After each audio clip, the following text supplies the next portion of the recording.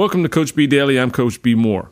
In this podcast, I like to share information that will help us achieve our health, athletic performance, and body goals more efficiently, which, of course, is to help us make more progress with the same or less effort in the same or less time. Today, we'll be talking about one of the major pitfalls that people stumble over when they're trying to lose weight, lose inches, or build new muscle. And that problem is knowing too much.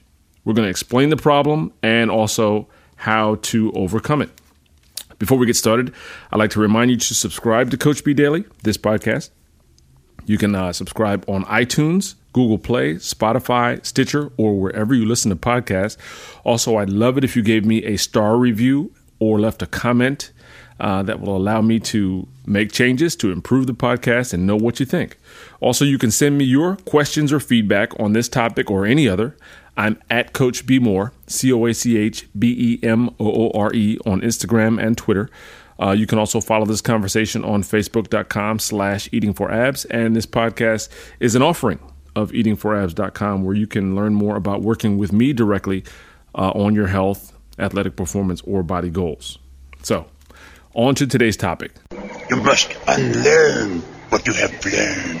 When you were a kid, when it was time for dinner at the house, if your house was like mine, you may have heard one repeat phrase, and I know I use it today in my home.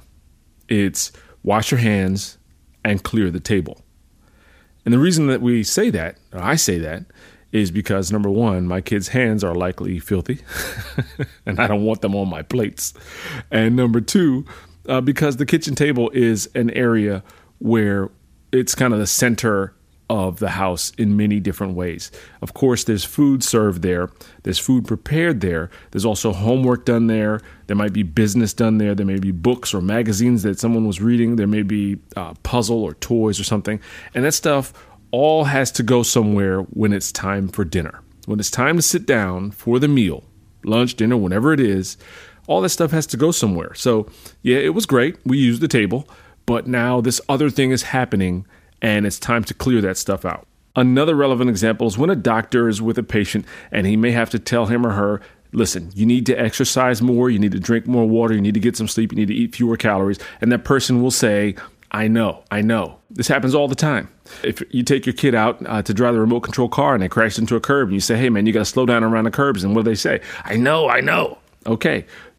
We've all said it. We're at the point now where we probably don't even hear it or listen to what it really means.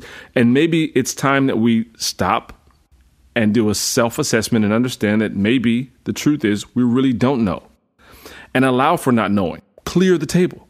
Get what you know off the table. Make space for the new, for what needs to happen, for the advice, for the direction, for the science, for the thing that actually works. I know has become a mental shortcut too many times that enables us to shut off our brains and stop actually working the problem. It becomes the escape hatch where all of our energy goes. Instead of staying focused on what we're trying to do, it's an escape. And we need to not allow ourselves the escape if we're really trying to make progress. We need to maybe redefine knowing in our book as three things. Number one, having successfully done this before. Number two, having repeated it successfully many times. And possibly even thirdly, having taught it to others. If we redefine what we know as what we've done successfully many times and have taught to others, it's a game changer. We're able to stay engaged in the process. Maybe we don't know. Let's clear the table. Re-engage in the process. Don't allow the escape. That's a huge deal that'll take you a long way. If you have any questions, I'd love to answer them. I'd love to hear your questions. I'm Coach B Moore, and this is Coach B Daily. I'll talk to you tomorrow.